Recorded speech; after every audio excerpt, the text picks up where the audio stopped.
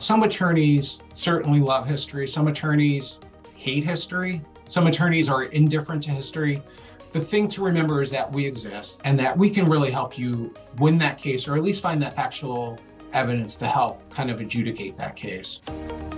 You're listening to the Legal Mastermind Podcast with your hosts, Ryan Klein and Chase Williams, the go-to podcast for learning from the experts in the legal community about effective ways to grow and manage your law firm. Today on Legal Mastermind Podcast, we have Jason H. Gart, PhD. He's the vice president, and his title is actually a historical detective, which is very interesting. We're very excited to talk to you today, Jason. So welcome to the Legal Mastermind Podcast. Thank you very much for having me here. I'm excited to be on. And yes, I am a historical detective. So essentially, we were talking in our pre-interview, Da Vinci Code. It's basically what you do, right? No, unfortunately, and Chase actually asked what my relationship with Tom Hanks was on the set, and no, unfortunately not. But what I can say is that we do historical research, factual research for law firms, for inside and outside counsel, for Fortune 100, 500 companies, and our task is to find dispositive research to support their case and to win their case. And so this differs from, the standard legal research that occurs within a firm. So I'd assume you guys have a reach where, like, let's say, I can only relate it to, let's say I was trying to solve a case and I had the police looking for it. And there's so much data that police don't have. And that's when you hire a private investigator to kind of go into like additional databases.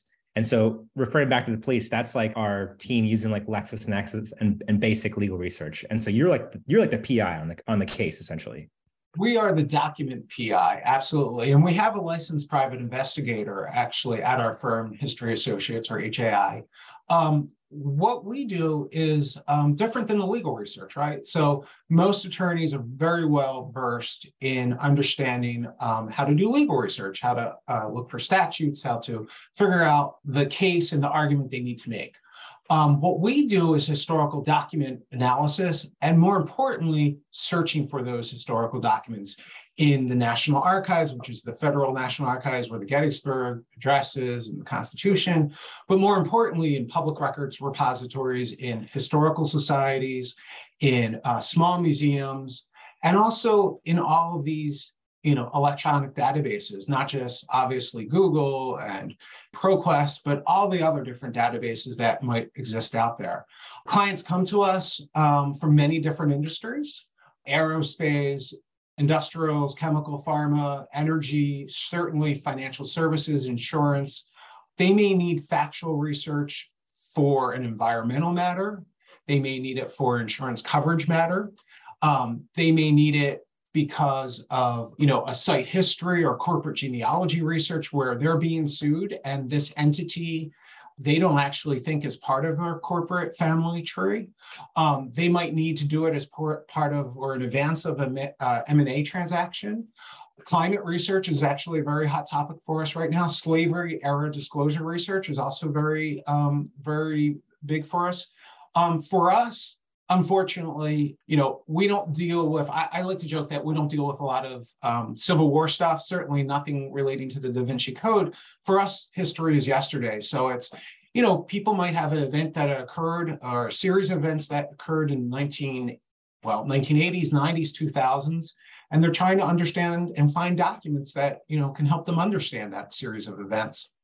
I remember in college that there was a course you could take just on how to do research or just how to actually navigate a library. Do you feel that people just are generally not great at research, or is a lot of the stuff simply not digitized or accessible? Yeah, so that's a great question. And you're absolutely right. There is. It's typically called a historical methods course or research methods course. I don't want to insult any of your listeners, but I will say that they're probably pretty horrible at library research. I will also say in defense of your listeners that we have sent out some of our researchers to the Library of Congress, and the website was down, internet was down, and they asked if they could come home. This person worked for us a very long time ago, asked if they could come home, and we said, no, actually there's volumes on the shelf that you can actually use. It's going to be more time consuming, but you can actually do it that way. The benefit that we bring is that we understand both the digitized records and the analog records. And getting back to like the National Archives, right? National Archives, great movie about it with Nicolas Cage. Most of the, Ryan is laughing. Most of those. Was it The Rock? No, it was not. Most of those collections are not digitized. So the National Archives, less than 1% of the holdings of the National Archives are actually digitized. And they will probably never be digitized in our lifetimes.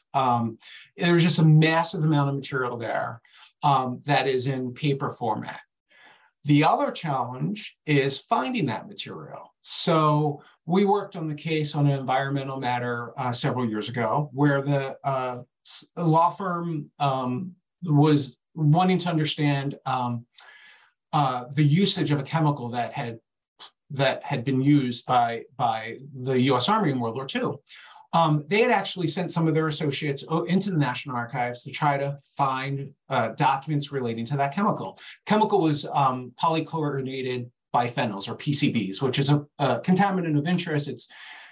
There's a lot of Superfund RCRA sites that deal with contamination from PCBs. They went in and did searching for documents relating to PCBs. They found nothing, and they came to us and they basically said, could we redo this search? They were looking for the wrong search term. The chemical that they were searching for, PCBs, it had been invented in the 1930s, but it was originally known as chlorinated diphenyls. So wrong name in the 30s and 40s, same chemical. When we went back in with our team, we were actually find those records and contracts and things that helped them mediate their case and successfully win. And what I like to say is it's the difference between aeroplane, A-E-R-O plane, which is the term of art that was used 1900s, right after, Wright brothers, 20s, 30s. And then all of a sudden in our day, it's known as airplane, A-I-R-P-L-A-N-E. So even if you're using digitized newspaper collections, if you're using that wrong term, you're not going to find those records of interest. And that's where the value of those research methods come in. That's essentially what, we were taught. And a lot of us are really experts in research methods, both digital, analog, and also oral testimony, right? Going out there and finding old timers, talking with them, and photograph analysis, aerial analysis, kind of the array of source materials that might be relevant to your legal matter. So it sounds like this might be a silver bullet depending on your case. But I'm sure many of our listeners are like, hey, how much does this cost? And I know that there's a cost benefit type of analysis that you could present. So I'd be very curious to learn. I don't want you to say exactly what's the actual cost is, but like, where's that cost benefit? So we're actually cheaper than most of the attorneys that we work for. I kid you not. I have been in meetings where, oh my God, I cannot believe that you historians are cheaper than it is for me to send out an associate to do this. Where our value really comes from, I think, is because we can do it much more cost effectively. So, unfortunately, lots of clients come to us and say, yeah, we've tried to figure this out and we've gone down this road and we haven't found anything. We're looking for a government contract from the 1950s. We need your help. Or we already submitted a FOIA request and we're getting no response back. And the point is that, yeah, I get this. We can do it much more efficiently. We've been through these records before. So History Associates, HAI, we've worked on probably about 1,500 different projects over the life course of our last 40 years. We definitely understand, especially in big law, there's lots of cost pressures. I think, again, the value is it's that competitive advantage. You're going to make sure you hire someone that knows what they're doing. Don't waste your time on things that someone else is better served to do that for you. That's where the value is. I will say that a lot of our clients are repeat customers. We've worked with people at 1- and 2-person legal firms, legal shops for 15 years, 17 years. I've been at the company 15 years. I have seen the arc of the young associate that hired us, then become a partner, and now they're at the end of their career. My predecessor used to joke that, a lot of these associates we've helped me partner because, we were able to find them. And we don't like to use the smoking gun because usually things are not that simple. A lot of it is, piecing together the evidence, but we've actually worked on a coverage matter that was actually in the $1 billion range. So it's a lot of fun.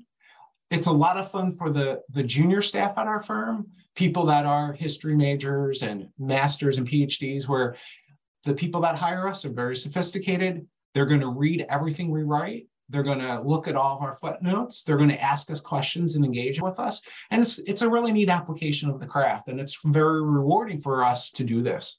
Out of curiosity, and this may turn into a story, but have you ever found something that was just absolutely obscure and you presented it like to potentially like opposing counsel, and they just look at it and say, what in the hell is this? And it like really changed the direction of the case or what you're working on?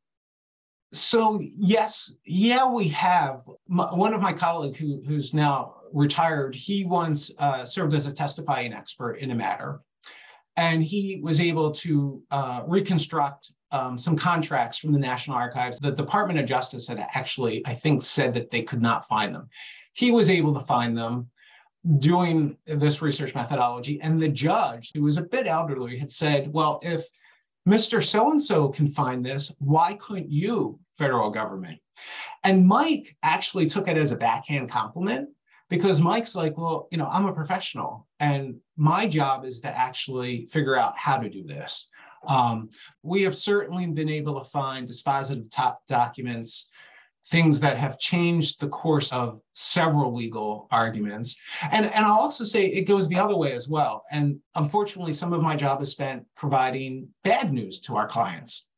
Like, this is your legal argument. Here's the factual evidence, and that doesn't really support what you're hoping to argue. And our clients, again, are very sophisticated. They say that's okay, because that helps them maybe decide to mediate, to settle, to decide that this isn't something they want to pursue. So it does work both ways. And for the ultimate client, it's better that they know it now from us, right, than from the opposing historian. Have you had any of those national treasure type cases where you're like looking at a document and maybe, on the backhand side, the document continues or something like that, where like it's just something that's pretty monumental with like a I don't want to say a well-known piece of information, but just something that was very shocking that nobody really knew existed? Unfortunately, we haven't really had those moments. Although I will say that our team has been deployed into these warehouses of records, right? Where it's like the end of Raiders of the Lost Ark. And it's basically, well, okay, you start on the left and I'll start on the right and I'll see you in 3 weeks. I will also say that a lot of my colleagues have been able to work with some really neat materials that typically, you would not have had a chance to look at or to see up close. We get to see so much, and I'm just always amazed by the materials we get to look at. A lot of the World War II documents, you're reading through materials relating to, say, activities or things, and then you bump into someone or you bump into a story that's really neat. I guess I'm jaded in that I don't really, to me, it's all fascinating. I was at a archive a month or two ago, and another historian who I knew he was a well-known historian, he was working on some papers, writing a book, I guess, on a famous writer. I could see the signature.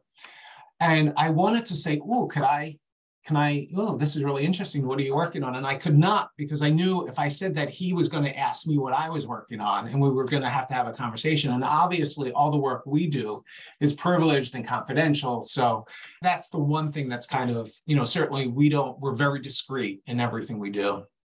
You mentioned in the pre-interview that there'll be times you're doing some of this research for a company that does business or conducts business with other businesses in other countries, or you might even work with someone that completely operates, overseas. So what does that look like when you're not physically there all the time, or are you? So we have consultants. We have a consultant in Germany. We have a network of other researchers that we've deployed. We've deployed people all over the globe to do research. Certainly when the opportunity comes up and we're sending someone to London, there's usually a line of, I'll take the research to London, but it is very neat. And all of these archives have different, each of them have different policies, and we work with, we have to work through those issues. There's language issues. So we have people on staff, and we have a network of people that can work through various foreign languages. we certainly are not scared off by foreign records collections. And it's a lot of fun, right? And it's a lot of fun to work in a lot of different collections and just understand and see things. We've worked for sovereigns, we've worked for different governments, and the projects are just, can be really fascinating. And hopefully we've done a good job. So let's talk. I think we have time for probably one more story. We'd love to hear the story about and preface a little bit about the rip-off story. Yeah, the removal of we'll call it the rip-off story. That's fine. Yeah. Let's do it. Yeah. So, a lot of the work we do deals with, as you could probably imagine, cartographic records. And there are a range of different types of records, city atlases, road maps, or traditional maps as you might use in the 80s and 90s. One important source are called fire insurance maps, or Sanborn fire insurance maps. These were maps that were created going back into the early 20th century. They actually help you understand the building, the construction of the building. And they were created as a subscription service, and they were created to help the insurance companies that provided fire insurance to understand what the building was constructed of: brick, wood, asbestos, metal, whatever. These maps were updated over time, and the Sanborn Map Company provided the subscribers with what are called paste-ins, which they basically mailed out. If there was a new building built, they would send out a paste-in. We dealt with a site out in the West Coast that we were very interested in understanding the time on site of the ultimate client wanted to understand the time on site at a piece of property. And we basically found every surviving copy of the Sanborn map for that existed. The Library of Congress has a very large collection. There's some databases, some fee-based providers of Sanborn maps, digital versions. Typically, you find them in the local museum or historical society. So we had 4 or 5 versions of the same map, but each of them, because of the paste-in, were a little bit different, right? Because someone might have gotten the paste-in, put it in late. Maybe they put the paste-in over the prior paste-in. There were what we noticed were some handwritten notations underneath the paste-in. And the outside counsel wanted to know if we could ask and we were dealing with both electronic documents and then big, square, rectangular shaped maps, the hard copy ones. And these are very large documents, and they, 19 teens. And the attorney asked us if we could ask the archivist if we could pull off the paste-ins to potentially see what this handwritten notation was underneath the paste-in. So you all may or may not have gone into a museum or a historical society or taking your kids there. And typically they don't want you to touch anything, and certainly not pull off or rip off anything. So we politely told our client that, no, we probably can't do that. And they're probably not even, we probably shouldn't even ask that question, because it's not a question you'd want to ask of a museum or a historical society. So they posed the next question was, well, I need to see underneath this. We really need to see underneath this. How else can we do it? And that was a question I took back to my colleagues here at History Associates, HIA. And I work with certified archivists. And one of my colleagues said, well, there is some imaging technology that now exists. It was first developed, or initially developed, as part of the Dead Sea Scrolls. And with this imaging, you can see through the various levels of the piece of paper. And so we did some research. We reached out to, I think it was the British Museum, the Smithsonian, talked to our network. There's people that, our spouses, I know people that work at the Smithsonian and National Archives, and we found someone that could travel to do it, which was important. And he certainly had the capability and technology to do it. The person that was assigned to finding this person, because we needed to be able to find someone that could travel, he came into my office one afternoon after talking to this person on the phone and said, I got it, I found the person. And I was like, well, how does he do it? He kind of paused for a few seconds and said, I don't know, Jason, it's magic. But it really exists, and it, ultimately was not used because of some other issue. But, our ability to kind of think outside the box and go find an imaging expert and not ask our museum director to rip off their paste in was for us a pretty neat project. That's awesome. What a cool story. Thank you so much for your time today, Jason, and the stories you've shared with our audience. Do you have any final parting words for our audience? Yeah, so the big, I guess, parting word is, some attorneys certainly love history. Some attorneys hate history. Some attorneys are indifferent to history.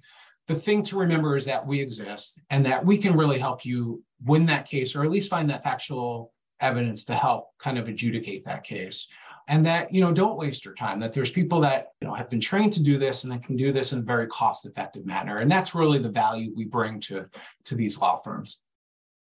Jason, for our listeners that like to get in contact with you or HAI, what is the best method of contact? Yeah, so you can visit our website, www.historyassociates.com. And that's one word, historyassociates.com. And then you can also email me, jgart@historyassociates.com, and that's JGART@historyassociates.com. Thanks for listening to the Legal Mastermind podcast. If you're interested in working with Ryan and Chase, please email mastermind@marketmymarket.com. Make sure to join the free mastermind group for growing and managing your firm at lawfirmmastermind.com. Ryan Klein and Chase Williams are the managing partners at Market My Market, one of the top legal marketing companies in the United States.